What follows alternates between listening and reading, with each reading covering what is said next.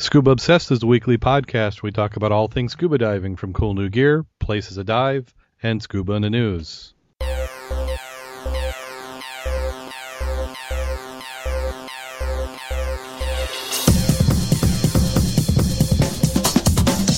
Scuba Obsessed episode 70 is recorded live Thursday, June 9th, 2011.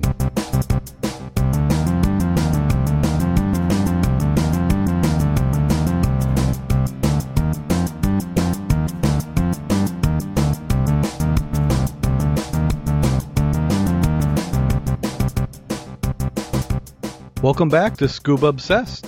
Some of the articles we'll have this week in the news is we have video of the week from the Tsunami. We have diving safe, a little heat, dive shop owner arson, scuba trust, scuba business takes a dive, and another scuba career. And I'd like to welcome my co-hosts this week. We have Clare from Egypt. How you doing today, Clare? Good morning. I'm very well. How are you? Doing great. Fantastic. And we also have Mac. How you doing, Mac? Doing really good. Glad to be here. So what we'll do is we'll go ahead and jump right on into the news. We'll get that out of the way so we can talk about the great stuff, which is the diving.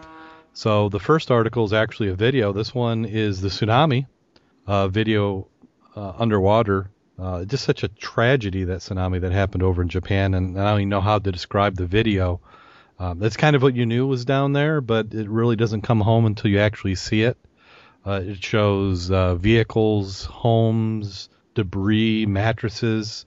There's one there where they show a photo that looks in pristine condition laying in the coral. You know, somebody's prized memories. Just unbelievable. That'd be awesome to take a look at that. But every time I try to go to that, I keep hearing the audio that goes with it. So I'll look at it a little later. Okay. Yeah.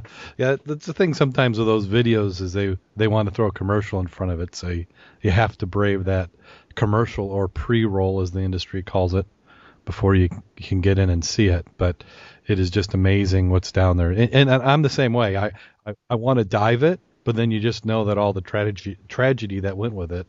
And then before the show, I was talking with Clare, and I hope they don't leave a lot of that stuff down there. For me, a lot of it should come back up, salvage it or do something or clean it up. I mean, whether it's debris from a tragedy or junk somebody left down there, it should be cleaned up. I'm sure they will probably do that, but I'm sure that's on the back burner right now. Oh yeah, you've got to restore the basic services. I mean, they still have that nuclear plant that they're messing with. I saw today that they're going to increase that radius around the plant for safety. It's still amazing on the nuclear plant that the China syndrome did not occur, and that in spite of all the cost, it's going to cost quite a bit to do it. I don't think the long-term fallout from it, using that word loosely, will be as bad as a lot of people had feared, which is good. Yeah. Well, yeah, we've kind of proven it the hard way that some of these designs of the nuclear plants and conditions that go out there, that there is enough fail-safe. I mean, we'd like to have some more, and I think we get better at it. You figure the design of those reactors. What's that? That's a water boil reactor they have there? I believe that was a PWR, pressurized water reactor, as opposed to a boiling water reactor. Okay. So, but you figure those designs, those have to be from the 50s and 60s when those were originally designed? Yeah, they were. Yeah. With modifications and updates through the last 30, though. Yeah. So. Incredible that they've lasted that long, and as you say, still being able to put at least some of the fail-safe measures in. They weren't expecting to have this earthquake and the tsunami hit. It's just unbelievable that it actually has managed to at least hold together to a certain extent. Obviously, there has been excessive damage as well. Certainly. I mean, it's just a lot of times you plan for disaster, you can handle one thing, but you start piling them up on each other, and you have problems. Yeah. And this is another article I didn't really want to cover, but I think there is a little bit of value. This is, if you'd been following the news, I believe this was in the U.S., the Tuolumne County Sheriff's Department released Tuesday the cause of death for two men who were scuba divers in the Jamestown mine on April 9th. You hate to have the tragedy, but I'd like to find out what the cause was just to make sure that I don't repeat their mistake. And if you look down a little bit in the article, they said that goodness, now I lost it. What they were doing is they were diving at a 500-foot deep open pit mine. Well, what got me is they said they were setting up safety equipment, so I was curious what the safety equipment was, and they didn't really talk about it. And the secondary item was, seemed like that happened that they had insufficient air, which meant to me is they ran out of air, which is something that really should not happen. Yeah. Oh, here it is. What I was looking for. It said that James Pollard, 37, suffered a lung injury, and then Derek Diedrich, 34, drowned after trying to rescue Pollard. So, from what I remember from other articles I had read on it, safety equipment, I think that's what somebody's calling the platforms. They're putting dive platforms and markers. So, I'm not sure if I necessarily call that safety equipment, but I guess it could have been. They were trying to have an annual dive there at the lake, and then they were even talking about making that a normal scuba attraction. But again, later on in the article where they talked about that the second diver came in aid of the first diver, Diedrich was left with an insufficient amount of air and was not able to manage his remaining air supply and drowned. So it almost sounded like he had come up with his friend and then didn't have air. So I'm just kind of puzzled if you could make it to the surface, and they were buddy breathing, or maybe they were buddy breathing and they both ran out of air. It doesn't actually say whether they were buddy breathing or on an actual alternate, because that would be quite interesting. Because one of the issues that we've heard about recently is that there have been quite a few deaths with people sharing a single mouthpiece and not actually having an alternate air source. And because obviously there's a point at which both of you have no regulator in your mouth. And if that is the case, that's another sad statistic onto that issue as well. True, that could be. I know, we've talked about it in the club. They used to train for the buddy breathing, and now we don't even do it. It's the offering the alternate air source. I mean, I don't introduce buddy breathing now until the rescue course, which I use as a kind of fun introducing of slightly more stressful ways of sharing air, or slightly more stressful things underwater, because in the dive master obviously now it's used as a stress test with the kit exchange. But in the open water course, we're now told no, you don't even. It's not even an optional skill; it's one that's not included. So we just stick with the alternate air source, and if that's not working, it's a Caesar. Yeah, it also sounded like there were two other divers with them. That there were 4 divers there. So really, yeah. I looked at another article on it. The other article on it is a little bit conflicting. It talked about, according to Wilton, Dietrich and Pollard were scuba diving Saturday afternoon when Pollard panicked. And then it says he was raised to the surface but died at Sonora Regional Medical Center. Dietrich's body was found about 135 feet deep in the water. Wow. And the U.S. Corps of Engineers deployed special equipment into the mine to lift Dietrich's body from the mine. So wow. I'm not quite sure what they were doing. Yeah, well, and it says it's 500 foot deep. That's deep. Yeah, that's really deep for a mine, or what I guess maybe not so deep for a mine, but for what we would consider to be a quarry. At least the photo looks like a quarry, and those around here tend to. 200 feet's a pretty deep quarry. Now that one over there by Chicago, Mac, if they ever fill that one up. That is quite deep, and that would be along the same lines. But I think the only reason that would be usable is because you have your staggered depth. Mm-hmm. Because a 500-foot pit, you're not going to dive it. That's not safe, or unless you're doing techie training. But if you have a staggered depth, that you go down 100 and have a shelf, you go down another 50 or 100 and have another shelf. You know what I'm saying? Yeah. That's the way the one out there is. It's got shelves in many areas, so it's not strictly 500 feet. Looking at a different one, I just looked up another one. They had been out there the week before. Curry, who was a photographer, said they were down at the 200 feet level. So they were obviously setting things up and diving pretty deep. Yeah, that's awful deep, unless they were trying to do something intentionally tech. So, we'll keep an eye out for stuff like that. I don't normally like covering the negative but there's something to be learned. Yeah. It's a shame if they're thinking of using it for, future diving as well, because inevitably, Saturn base, sadly, it's going to just put a bit of a cloud over that location as well.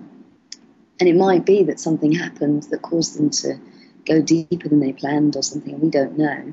And it's going to create a stigma on that lake for the time being, isn't it? People go, oh, don't dive there, it's dangerous. It might be that they did something, there's something fundamental that caused this to happen, not just the depth of it or something like that. Yeah, that can happen. Sad.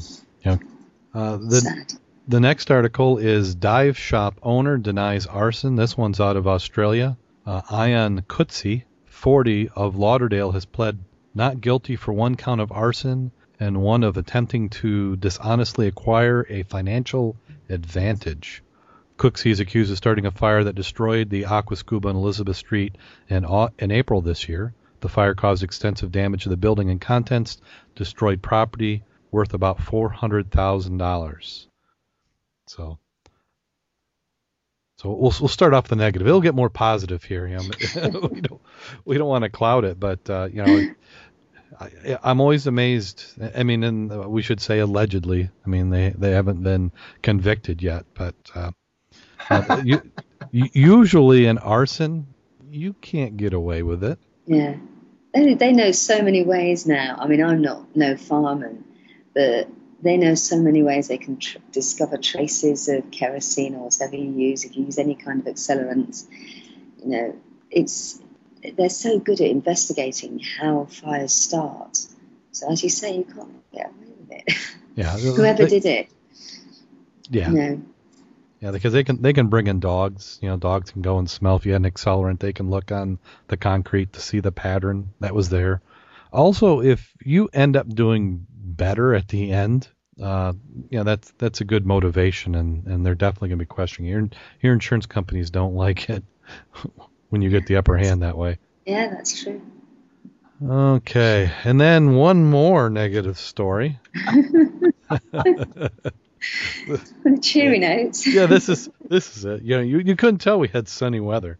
Woman out on bond in dive shop embezzling case. A former Scuba company employee who allegedly stole about $43,000 from companies by falsely receipts and business records was released without bail yesterday. Kimbuku, or Kimi Nomito Comanche, 33, was charged yesterday in Superior Court of Guam with 2 counts of theft of property held in a trust, a second-degree felony. According to court documents, she had altered reservation logs and cash receipts, disguising the fact that the actual sales of the company and the revenue didn't match. They had an auditor come through, which was able to catch the discrepancy. She was highly trusted. It didn't feel good. It really sad and unfortunate. They said that she was more of a family member than an employee. It always seems it's that way. It Who is. you trust the most. Yeah. It's awful. Such a shame, to abuse that kind of trust. Yeah, it certainly is. I've had family members who owned businesses and actually had something similar, about almost the same dollar amount. Really? Happened. Yeah, they owned an amusement park, and they had an office manager who stole the money, and it was one of those positions that had almost always been done by a family member, and this one time they were trying to help somebody out who needed a job and had an accounting experience, or at least so they thought, and got embezzled from. So, and it's hard. If you're a small business, that's not something you can recover from. And I'm sure that might be part of how they caught her, is you just kind of know what you're doing. You know that the boats are full, how busy things are. And then when you start looking after a period of time at the end of the year and you go, you know what, for as busy of a year we had, we didn't do that well. So they probably got to poking around, and that's what brought it out. Yeah, because that's a big chunk of money to go missing. Yeah. Well, especially we know how, dive businesses, it's, like, it's not like they're raking it in hand over fist as it is. No. Okay. And this one, I guess I'd call this one a little bit more positive. We're slowly working our way out of the basement of the news. This one is a scuba business takes a dive A to Z Scuba selling equipment for fun in the water, but this week the owner is wishing for a little dry land. The business is surrounded by stacks of sandbags. Sump pumps are working to contain flooding to the building's crawl space out of its main level. Said it's kind of ironic. We bought this place in 2006. We've never had anything like this, but we're at the low spot and there's nowhere for this water to drain.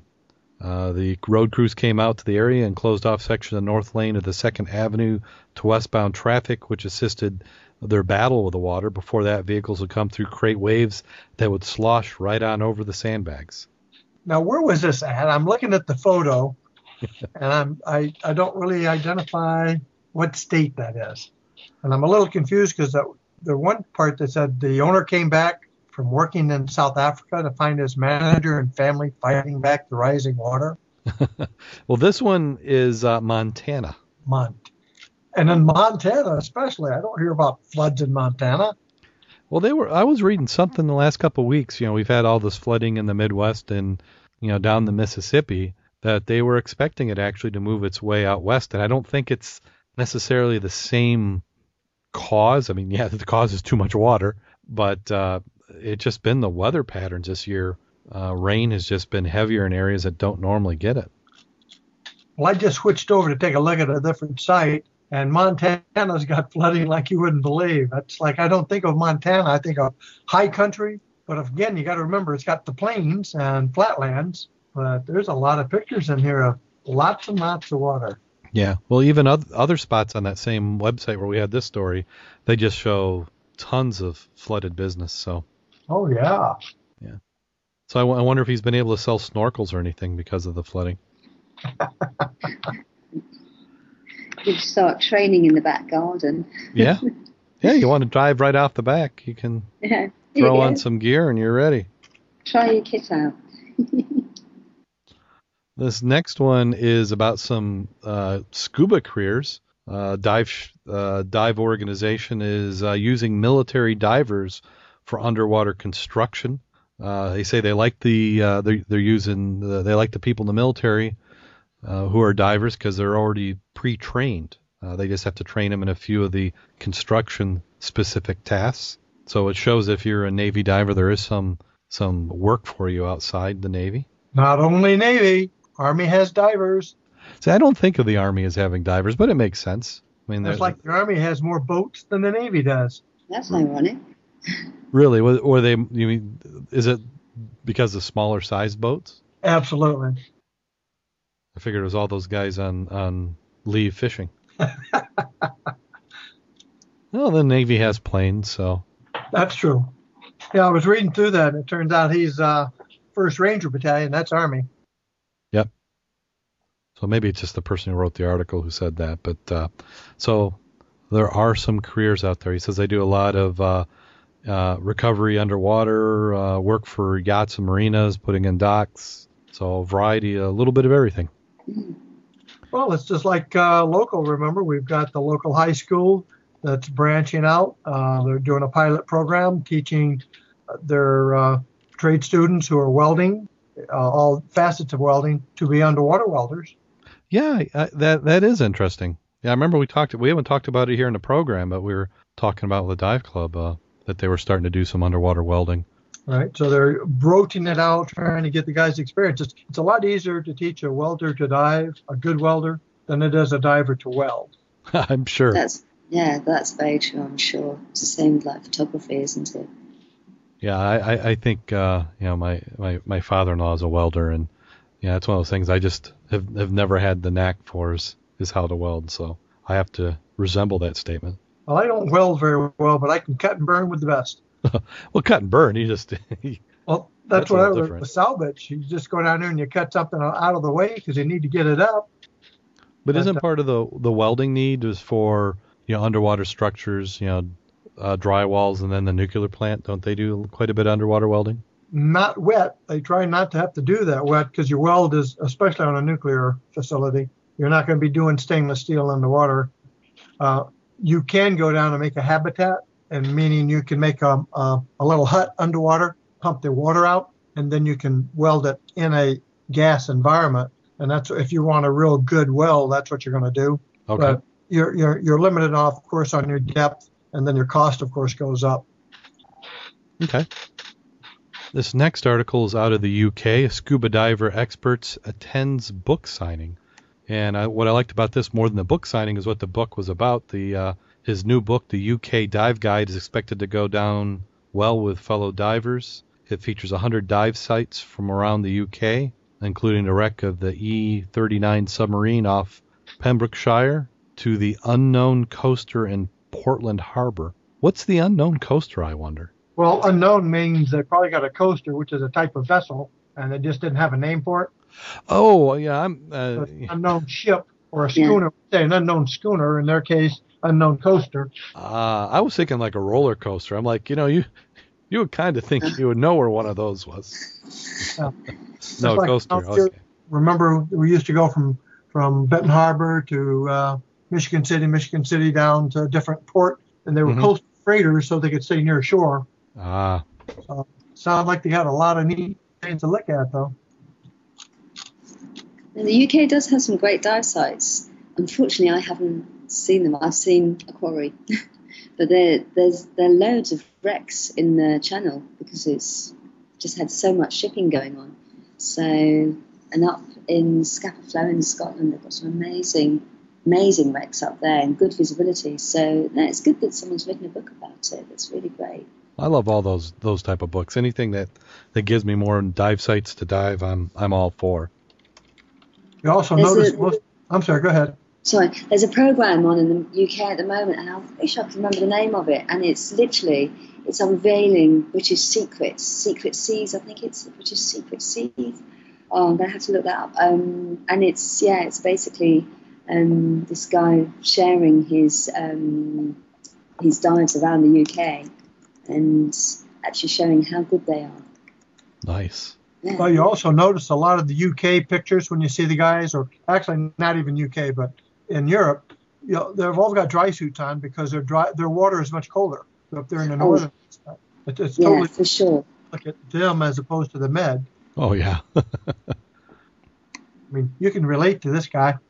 Yeah, the British Sea, I don't think ever, even down south in like Cornwall, I think the warmest it ever gets is about 18 degrees centigrade, which is, what's that?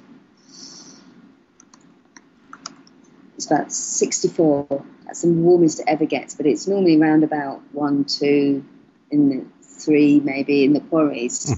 In the sea, maybe a little bit warmer, maybe in the high single figures. Wow. Yeah, it's called Britain's Secret Seas. Nice. Unfortunately, I'm not allowed to watch it in this area. That's a shame. It's a blocked program there? Yeah, the BBC have an iPlayer, and I think you're only able to watch it in Europe. But I'm sure someone will probably grab it and pop it up on the internet at some point. Yeah. They'll probably sell it to another company, so it'll be available worldwide.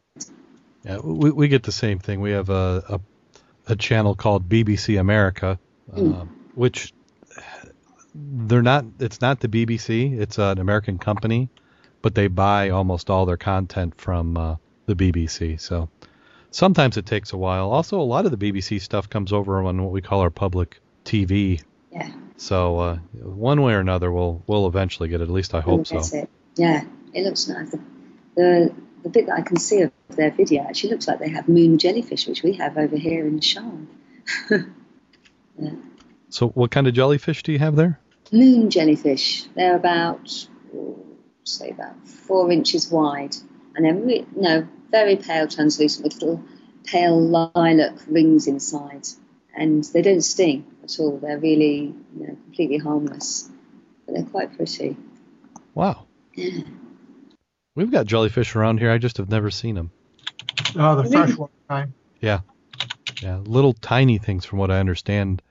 Now, I don't believe they make it through the winter, do they? Well, I mean, something makes it through, but they never get all that large.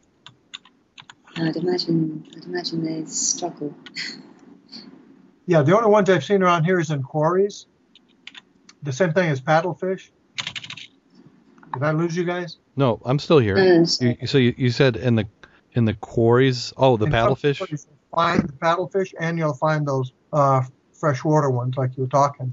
Yeah, the thing with the the paddlefish that there is up the Mississippi where they've got that Asian carp coming in. That's one of the animals that they're worried that's going to be displaced because their diet is almost identical to the Asian carp. So we haven't had it. Battle it out. Yeah, we haven't had any articles on the Asian carp in a while. That paddlefish is a curious-looking fish. It is. I've seen one diving, and I have to say it kind of startled me. Jim and I were down at France Park in Indiana, which is a fairly shallow stone quarry, about 30 feet deep, and we were about 20, 25 feet, and he pointed, and I looked over my shoulder, and it's this big object. It was probably only 2.5, 3 feet long, but it looked about 9. That nose. Yeah, it just looks. I mean, it looks like a fish with a chainsaw. It's a bit like a duck-billed platypus, actually. I know, a completely different animal, but it's got that kind of feel to it. Yeah, and then they like to, when they're swimming, they typically have their mouth open, so you can kind of see light coming through the gills. They just a bizarre-looking fish. Brilliant. We had dove at a lot of quarries where everybody kept saying, "Oh, there's paddlefish here," and you never saw them, but there was one. As a side note, when you were talking about news and stuff, I sent you that link, underwatertimes.com. Yes. Never been there. That's a very newsy newsletter, however you want to call it. But you name it, it's got it there. I just thought I'd toss that out if you guys have never been there before.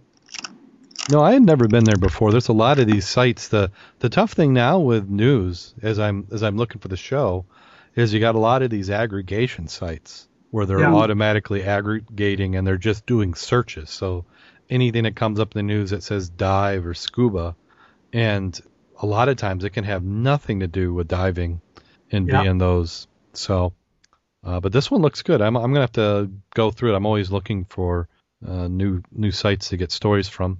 This next article is about the Scripps Oceanographic Institute, or the Scripps Institution of Oceanography is, I guess, their technical name.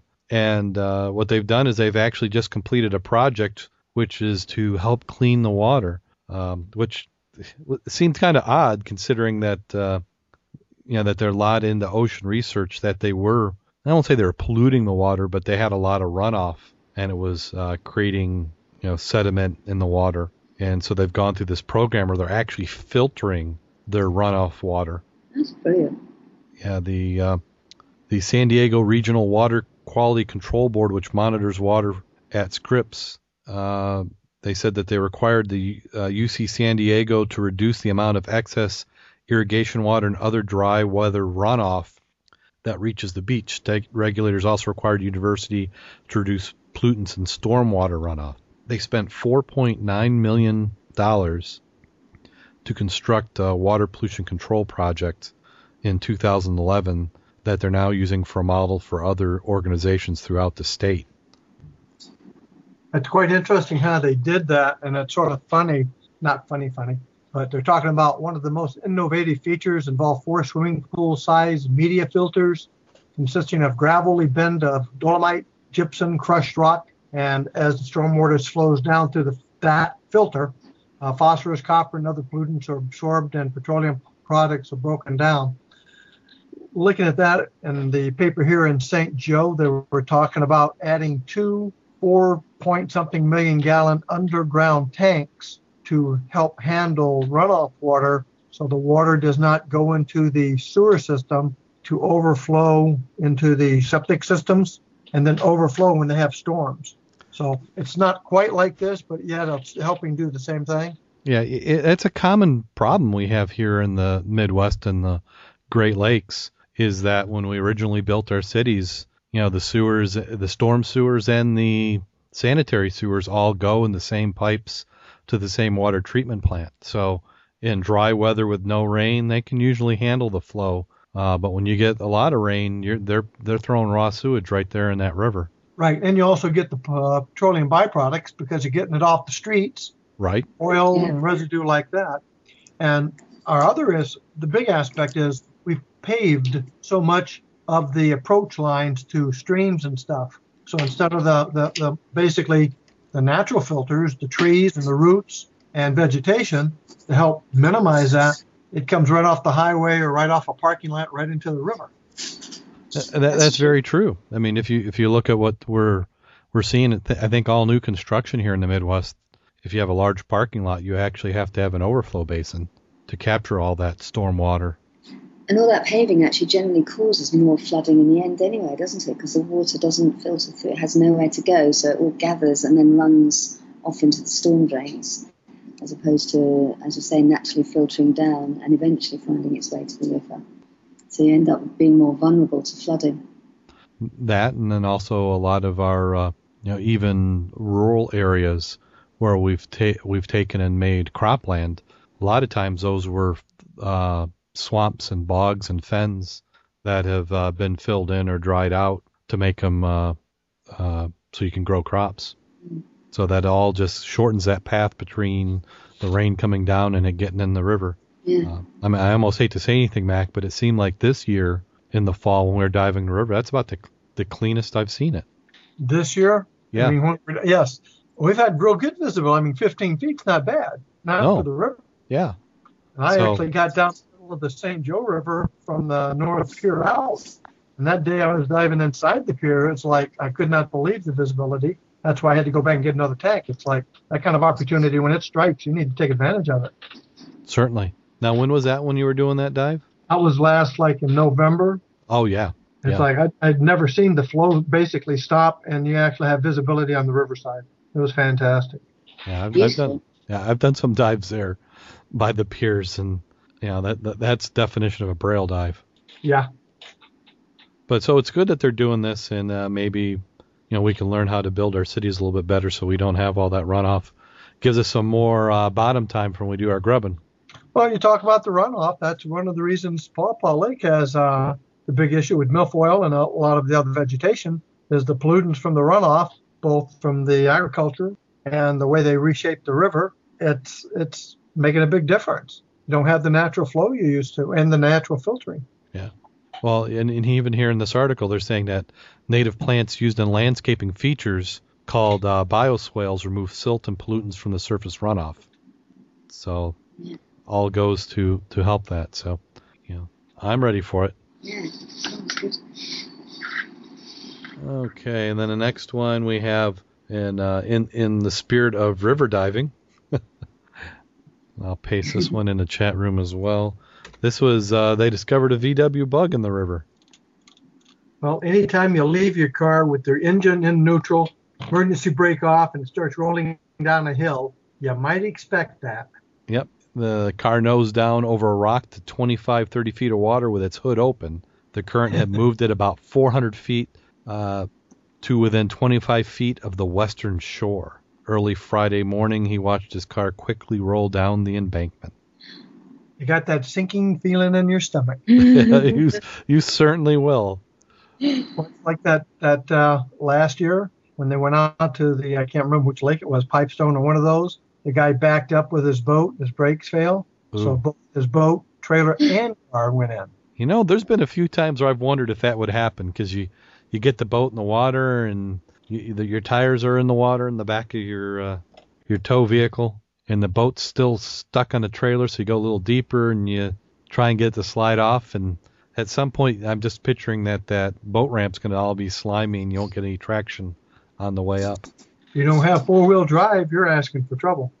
Well, it seems like most of the vehicles that we've been using to do boats in the Mud Club, Bob's isn't, mine's not, Jim's not, all two-wheel drives. It's just a matter of time before one of us goes in the drink. Well, I figure bobbin is inflatable. That's going to float pretty easily. So. The boat's going to float. I don't think we're worried about the boats. I think the vehicles is what I'd be concerned with. Well, he doesn't have to get in deep to get that one out. Oh, I see what you're saying. I got you. Well, here back on this one, they said that shutting down the dam really helped. The river level dropped by 4 feet. The salvage crew moving to 400 feet would really throw a wrinkle into it because you wouldn't have thought it would have gone 400 feet. Well, yeah. Because most of them around here, it's within 50 feet of where the launch is. Yeah, I mean, unless you had the river really roaring, you wouldn't think 400 feet. Not. So, I'm wondering if that car's I'm kind of the insurance company paid for it. The estimated damage to the demolished car was $9,000. Yeah, maybe I'm just a little biased on VW Bug, but most VW Bugs I know aren't worth a couple $1,000s. That wasn't a Bug, though. It was a Passat or something like that. Whatever. Oh, okay. I don't know. Maybe in my mind when I saw VW, I was thinking of Bug. I think I saw something in there as a Passat or more of a fancier vehicle. Yeah, well, if they'll spend $9,000 if it's worth $9,001. So. Yeah. As a side note, again, Volkswagen's coming out with a more modern and sportsized VW. I saw a picture of it a couple of months ago. It looks pretty nice. So you mean a classic version like of the Beetle? Yes, but a little more sophisticated than that. It looks pretty sharp. I'm not sure when they're going to do anything with it or if it's only going to be in Europe. But I used to have a 63 VW and I really liked it back in the old days. Yeah, they've got a new Beetle out at the moment. I don't know if they're improving on that. It's very cool, apparently. I haven't driven it, but it looks good. That's such a girly thing to say, isn't it?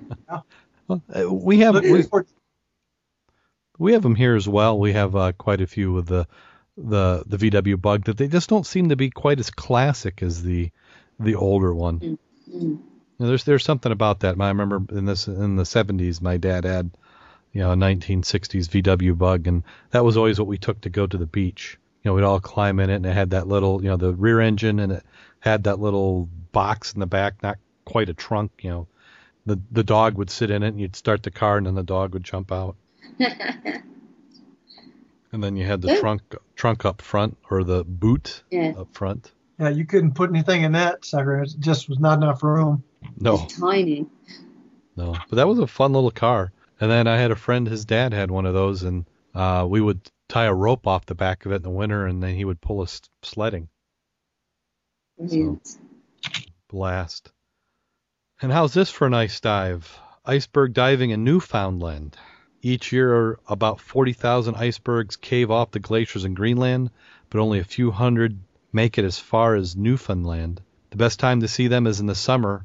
Ghost-like features drift offshore. The average berg size is about that of a 15-story building, with much of it below the surface for adventurous scuba divers. It's an interesting dive. Well, I like the ice floe racing better. Ice floe racing? Remember I was told you we need to get a team to go up towards the St. Clare and those areas. They have the races in the river. You get your teams and you go up there and you knock out a chunk or triangle part of the ice when it's breaking up in the river. And then you have a race so you can push their ice floe from point A to point B before the other team. Wow. That would be interesting. I sent you a note on that one. I seem to vaguely remember something about it.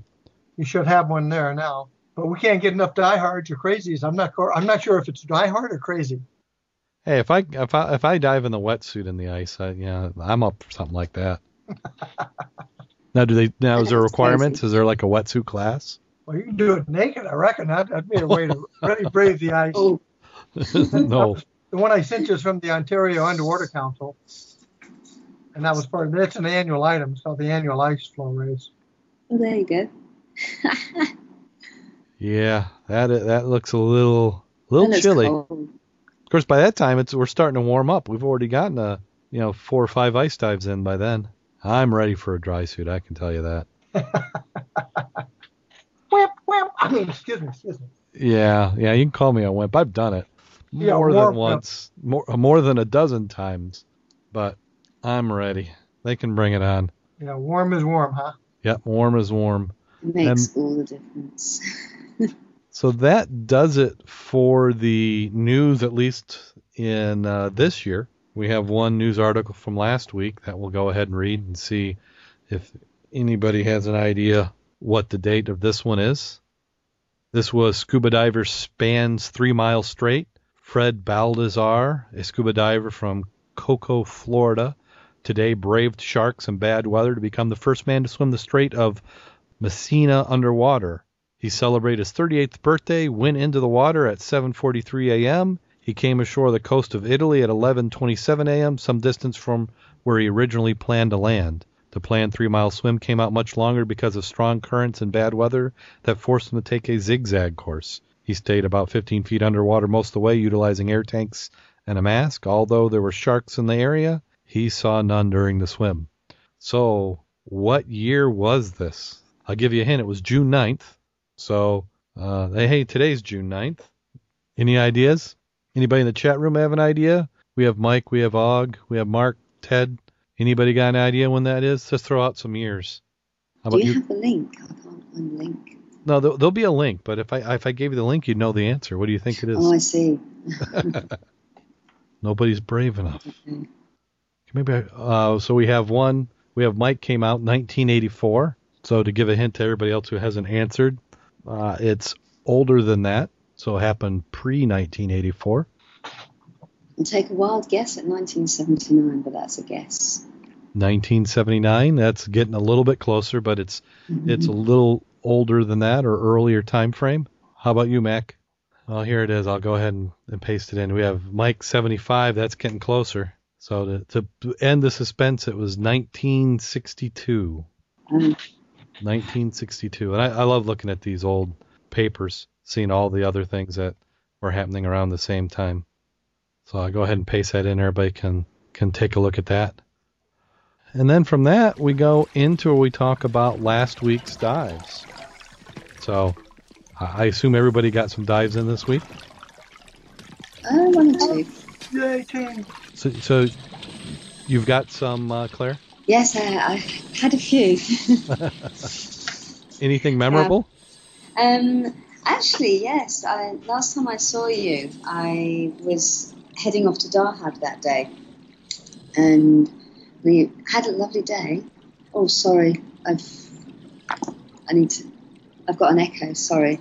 I was heading up to Darhab that day and had a great first dive. We actually had not a drastic incident, but a little bit of an incident on the second dive where one of my divers at 13 metres, which is about 100 feet, suddenly I was sort of thinking, well, we're coming up to have a look at this lovely red anemone with little clownfish and everything. And I suddenly realised he couldn't. And we're on a wall that just plunges down. And luckily, his buddy was close, and he did the right signal to me. And between us, we sort of gave him some buoyancy. He had air flying out of his inflator hose. He's an experienced diver. And so at the end of the day, we sent the other guys with the other guide, and we sort of gave him buoyancy and managed to get him up nice and slowly to the surface. But he, bless him, had a bit of a moment down there thinking, oh my God, I'm not going to be able to stop myself from just dropping. Wow. So, we got him to the surface, got rid of his weights, and just very gently towed him back because he'd really overexerted himself trying to keep himself neutral down at depth, and towed him back to a good exit point and got the jetty guys to help him out, and it was all fine, so that was good. And I guess it's a good learning curve for checking your kit just a little bit more carefully. But so all ended happily, but at the time it was a little bit, for him, a little bit daunting. For us, we were kind of like, well, we've got your buoyancy, you'll be okay. Just goes to show, never, there's always something that can crop up to remind you that you have to be careful when underwater. Yeah, that certainly is something you have to be careful for. It's one of those things when we're diving on some of the really deep sites that I always wonder. You hate to, the one thing to do is, did he have integrated weights? He did, yes. Yeah. So you can always drop that, but then you got the opposite problem. So what do you dump a little air? Yeah. So he would have gone flying up. So I guess he could. The good thing with integrated weights, actually, I've not really been that much of a fan of them because they do tend to fall out more easily. But the good thing with integrated weights is you could drop just one of them. Yeah. Whereas when they're all on the weight belts, it's either all or nothing. When you're underwater, that is. Yeah. I mean, he could have probably dropped one of his integrated weights, and that might have been enough to give him. Obviously, he would have floated up a lot quicker, but it wouldn't have been as bad as dropping the whole weight system. Yeah, because I've thought about that in my weight belt.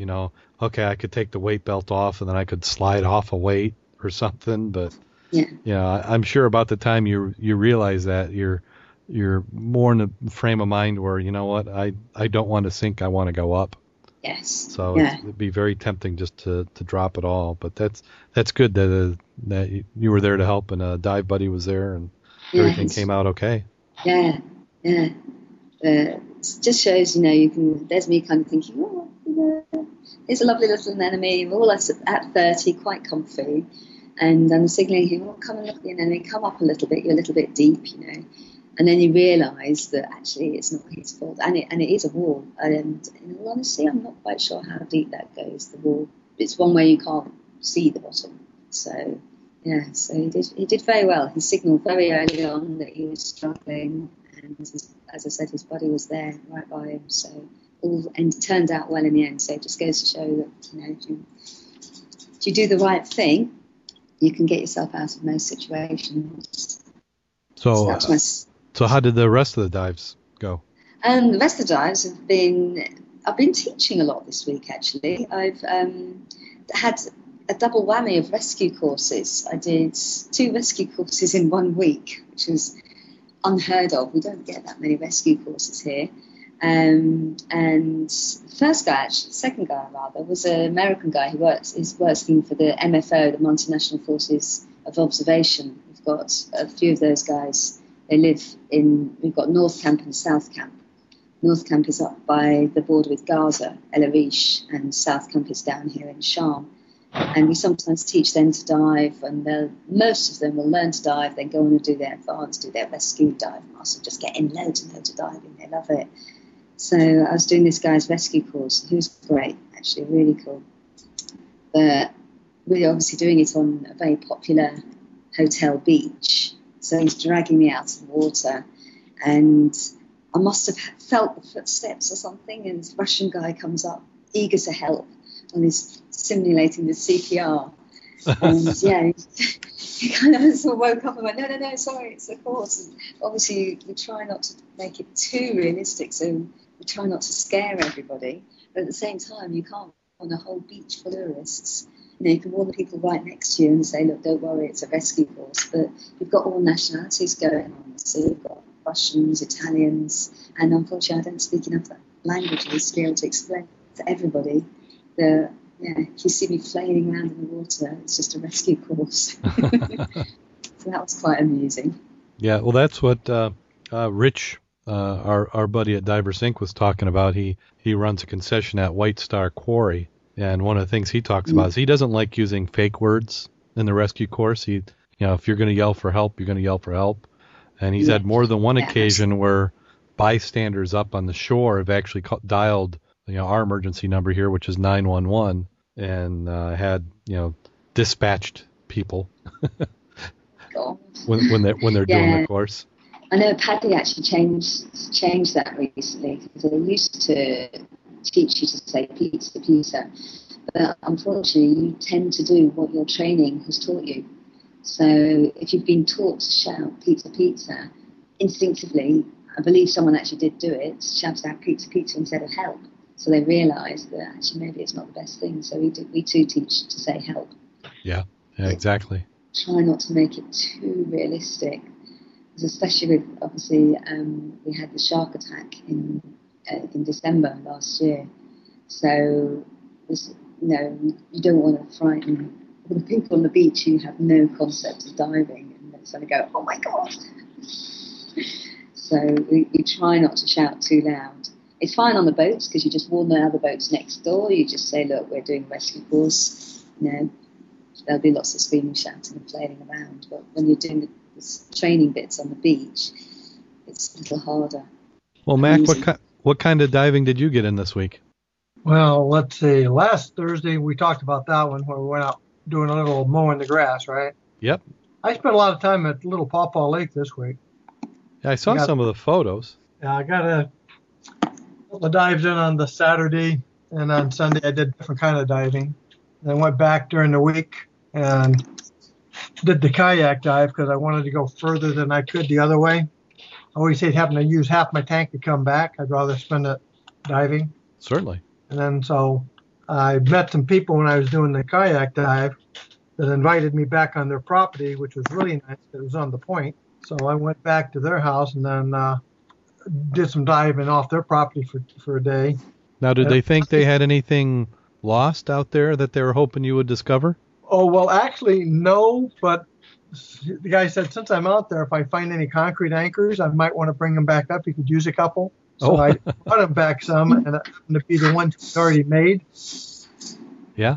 But the nicer part, one of the hotels that started opening there in 1903, I'd been wanting to look at that area, and I knew where it was. But when I got by his house, it was right by his house. So he gave me some history, got some nice pictures of the cabins, which are still there. So I may go back there and do some metal detecting on the surface and under the water. Nice. And you guys went out on the Rockaway and the Verano, as I remember. And let's see what else. Oh, and then we did our dive yesterday there at as part of the SAS diving over in Battle Creek. We did Eagle Lake at Fort Custer Recreation Area. So we got a nice dive in there. So okay. Now it's nice. Now Eagle Lake, that's on the south side of the highway there, right? Eagle Lake is north if you come out on exit 85 off I-94. Is that by the fire lane? Is that the one we normally get to by the fire lane? You've never been to Eagle Lake at Fort Custer Recreation Area. That's a different Eagle Lake. The Eagle Lake you're thinking of is the one down by Lake Cora. So instead of going left to Cora, you go to the right to that Eagle Lake. So it's another Eagle Lake. It's kind of like Pigeon River. Yeah. Yeah, there's like 1,000 Pigeon Rivers in Michigan. So there's. You look up Blue Lake, and the Blue Lake is somebody local's term because it's called Portage Lake. Duh. Yeah. But, I posted some items on that because Rich has been making those dives, so I've been tagging along the last couple of weeks. But I got more information after the dive than before the dive that would have been nice to know before the dive. Oh, of course. When they say, did I find the biplane? It's like, no, I didn't know there was one. Oh, did you see the tank? And then when I mean tank, they meant Army tank. Really? Yeah, so we'll talk. I'm. That sounds like a spot we might need to go there again. Now, there's some good, interesting information we got. I mean, we had, I think, 20 people. No, 18 people went out to eat afterwards. Excellent. So there was a crowd. And that's a nice group because they got a good number of women who are diving. So it's not just guys. There's some ladies out there, which is always nice. Yeah, well, we actually had a dove with a lady this week. Like you said, we went out and did the Rockaway, which is very similar to Havana. Bob, Kurt, myself, we had David, and Raquel. Great, thank you. Raquel was out there, so we all got dive in. So it was an excellent dive. Bob went down, had his reel, and he's like a tour guide. You know, when you go dive with him, he's got that rebreather, so he's already gone down and got the line to all the different spots to see, and took us to all the different parts of the wreck because that wreck is pretty well filleted out. Didn't see 100% of everything, but I think we probably saw a good 95%. A few more boards exposed that weren't the year before, so there is a little movement down there, but not much new to see. How was the zebras on that? I mean, did it have sand so you could tell it was new because there's no zebras? Right. That's usually usually the board, especially the decking, kind of goes into a sandbank. Whatever's been recently exposed will have no zebra mussels. So it seems like previous years we've had more new boards exposed than we did this year. Catfish is there in the, if you happen to dive on the Rockaway and you look down that center with a keel box there, there's a catfish in it. The interesting part about that wreck and the Havana is if you dive it at night, you will see fish that you don't see during the day. And especially if you have your light, you'll see lawyer fish. And I don't think they're called lawyer fish because they're bottom feeders or anything. It's a coincidence. Just a coincidence. So yeah, I'd love to. Jim and I have been talking about doing a night dive, especially now that we're getting to summer. If we get one of those flat nights, it'd be great to go out there. If you go with Bob and Kurt, you're gonna need sunglasses because they got those lasers that they use. Which is fine with me. I don't mind fine. I just follow in the shadow of Bob, and I don't have to take a light. Yeah. He's Bob and Kurt. They've got the the tech diving lights. Yeah, they're called portable suns. portable suns. I think he actually upgraded to LED this year. He had to replace his HID bulb, and they talked him into doing the LED. The guy I dove with yesterday had an LED light, which sort of surprised me. Well, it did me too, because I've been talking about it. I follow the lights quite closely, and I've been wanting an LED because that's one of it's hard to explain to the wife why I need to spend $600 on a flashlight, but I was thinking the LED, and Bob was trying to talk me out of it, and then he goes and replaces his bulb with one. So I guess that means it makes it acceptable to have the LED. The LED lights are quite spectacular. They're really such a clear, bright light. Yeah, Jim's got a small one, his backup light, which is LED, and that one's a nice one. I mean, that will light up quite a big area. Yeah, from such a tiny little, like a mag light type size. Yes. And you'll get a really good beam from it. So that's something I need to pick up. But the Rockaway, that was a good dive. And then after that, we did one I hadn't done before, which is the Verano. The Verano is about a 100-foot pleasure boat that went down in the early 1940s. If you read the story on the MSRA website, they said the boat had the tendency to roll a little bit unpredictably. So I guess that's the ultimate unpredictable rolls to go down. And that one was about 50 feet of water, and it's in a area that they call the clay banks there, which I now have seen for the first time again. So they've got these outcroppings in the bottom. They go anywhere from 1 foot up to 10 to 15 feet up. So it was hard to actually find the wreck when the first person found it because it was mixed in with those clay banks. Bob did the line on that one. He got down before we did, but he did one of those things where he turned the wrong direction. So after about 350-degree sweep, he found exactly what he was looking for. We found the motor, we found the gas tank, we found the boat and the deck. So that was kind of cool. Not as exciting. That's one of those, I think, you could dive the Verano once every 3 or 4 years. That's all you need. I don't think you need to do that one every year. We didn't get out to the big clay banks, which I wouldn't mind doing sometime. Well, you need to get on the clay banks there in Paw Paw at least once. Certainly. Now, will I expect to see something similar? It's quite interesting. You would not expect to find a deep V where the current goes through.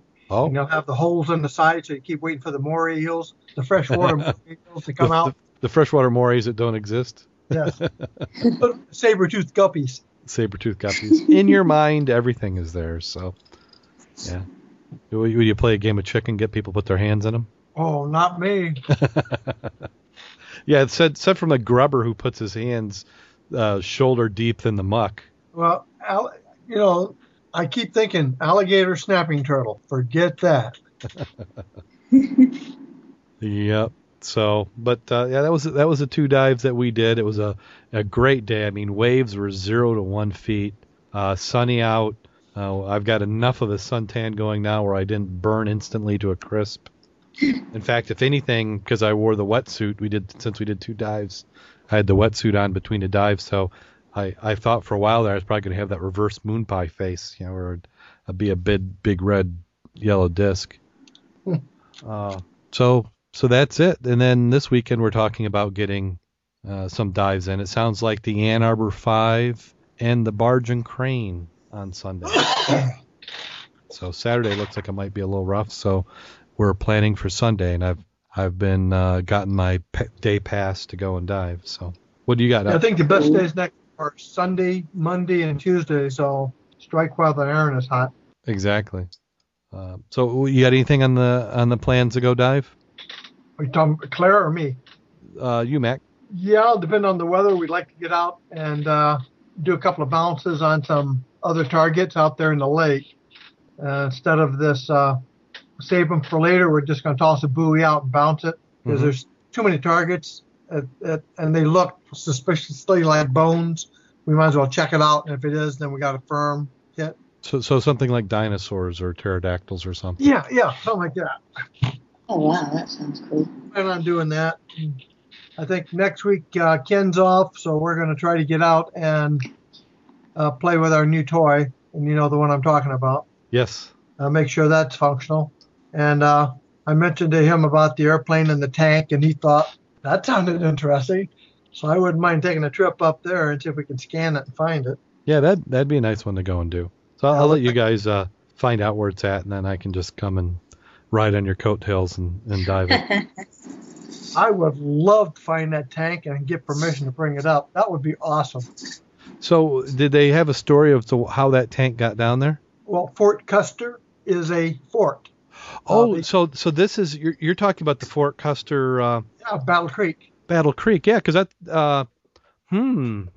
I love going camping there. I take my my travel trailer there. We used to do that location, Jim and myself, 2 or 3 times a year, but we never did. That was pre-diving days. Well, they did hydro races out there last week. That's our 3rd annual hydro. You know what I meant by hydro racing, right? Mm-hmm. The hydroplanes. Yep. That was out there last week, and I didn't know it, but that's one of the top places in the country for off-country or that BMX bike riding. Oh yeah.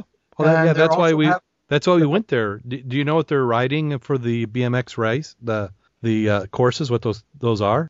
They publish them, and they've got maps of that, because I met a young lady out there, and she's coming in early because they're going to do a triathlon race of biking, but it's not the regular bike. It's a cross-country biking and swimming and some other stuff. Yeah. So it sounds like they keep quite busy out there. Parking lot's huge. And next time I go, I'm taking my dolly car, because I ain't hauling my gear from the parking lot to the beach. That is too far for an old man. Well, what you need to do is you need to tell me when you're doing it, and we'll just make sure that we're camping up there that weekend, because you're actually on the park land right there. That's where you're, and they've got that large lake. Yeah, that's Eagle Lake. There's actually 3 lakes on that reservation, but the major one is this. And I got some history out of that one, that for a 2-year period of time, they didn't let you dive there because some grubbers were out there and they started bringing up some live mortar shells. Oh, yeah. Oh, yeah. So they had the UDT teams out there as their exercise for 2 years, clearing out the lake. Yeah, okay. That was interesting. But we're back on the BMX bikes. What they're riding in is the foxholes and trenches that they were doing in the training. So as a part of their training, they were teaching people how to dig the trenches, and they just never filled them in. So those have become excellent bike courses, and I've ridden on those quite a bit. They're a blast. The only thing I don't like is they don't let me use my metal detector out there. Big signs. Part of it, they said, was because the frequency could set off some of the explosives in the lake. And the second part, they don't want you walking through a minefield. That makes sense. It does to me. I mean, that skull and crossbones is not pirates. That means mines. So what they're not telling us is we probably should also walk light when we're heading through the woods there. That's why you let your kids go first. Oh, yes. So, Claire, you got some dives planned for this week? Yeah, I'm teaching a scuba diver course at the moment. The guy's out on his honeymoon, and he's decided to learn to dive while he's here without his wife, which I find rather strange. Now, what is she doing while he's diving? She's back at the hotel. Because, of course, I must admit, the scuba diver course, it's not really an actual, well, it is a certification, but you're not learning how to be self-sufficient on a scuba diver course. So I always try and encourage people to actually do the full open water course. However, when I started suggesting this, it's like, oh no, that'd be a course for divorce. I'm on my honeymoon. So I thought that was quite an interesting choice of activities to do when your wife doesn't want to put her face in the water, or your new wife doesn't want to put her face in the water, and you decide, I'm going to go and learn to dive, love. Yeah, that's... So, it's an interesting choice, I thought. Yeah, certainly is. Yeah, so I'm finishing off his course, and then, as I said, I'll find out probably this afternoon. They'll give me a call and say, well, you're doing this or that. So it could be guiding, it could be teaching, but it's getting really warm. So the sea's warming up as well, which is gorgeous, and the fish are starting to gather around Ras Mohammed, which is really cool. So it's just a matter of time before around about this month into next month it gets really exciting and all the big stuff starts coming in. So hopefully they'll learn something interesting. Excellent. Well, I think that does it. Anybody have anything else? Anything you'd like to plug before we go, Claire? Oh, actually, I was was I going to put? I was going to send you a link for it. I've got a couple of friends of mine who are bikers and divers, and they are doing a trip around Egypt on bikes and diving as much as they can. I'm just trying to... diving bikers. Diving bikers. So they've got their motorcycles all hooked up with their gear, and then they drive around and dive. Yeah, they're doing the whole of Egypt. They were meant to be doing the coloured seas. They were meant to be doing the Red Sea, the White Sea, which is the Mediterranean. In Arab language, white is the Mediterranean. They call it probably Shah Abiad, and the Black Sea. But the trip was going to take them up through Syria, so obviously they can't do that at the moment. They've decided, well, they've got their gear together, they've got their plan together, they've got the website up. So they're going to ride around the whole of Egypt and dive everywhere that they can within Egypt. So at the moment, the last I saw, they've got like a little website called divingbikers.net. Last I saw, they were just sort of, they've headed down now. They were in Alexandria and they're now in Alamein. So they're diving at the moment, they'll be diving in the Mediterranean. So seeing all various artifacts and stuff that are sunk in the Mediterranean at the moment. So that's quite cool. So that's divingbikers.net. Yeah, two friends of mine. Actually, John taught me to dive. Nice. Years ago. Yeah, they're on their KTM bikes and just doing the two things that they love most, which is quite cool. Excellent. So, yeah, they got a nice website here. And then I also saw that they're on Facebook as well. I mean, on Twitter as well. Yeah, they've got a lot. Yep. Great. And then also people can follow you at your website, which is at divebunny.com. Divebunny.com. Yes. Divebunny.com. Okay, well, I think we've stalled long enough. It's time for that bad scuba joke of the week. Everybody ready? Absolutely. Go on then. Okay, here we go. A scuba diver had been driving all night, and by morning he was still far from his destination. He decided to stop at the next city he came to and park somewhere quiet where he could get an hour or two of sleep. As luck would have it, a quiet place he chose happened to be one of the city's major jogging routes. No sooner had he settled back to snooze when a knocking came on the window. He looked out and saw a jogger running in place. "Yes," he said. "Excuse me, sir," the jogger said. "Do you have the time?" The man looked at his car clock and answered, "It's 8:15. The jogger said thanks and left. The man settled back again and was just about to doze off when another knock on the window came, and it was another jogger. He said, "Excuse me, sir, do you have the time?" He said, "Yeah, it's 8:25.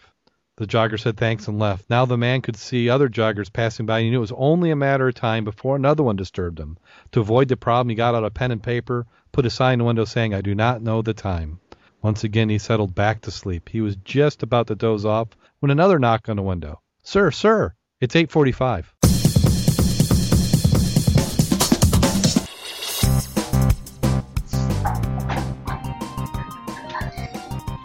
Ooh. So that. I'm not sure about that. Yeah. So, yeah. See, we live up here, Billy. Bad joke. So on that note, for Claire, Mac, Jim, and myself, go out there and get wet. And stay safe. Absolutely. Take care.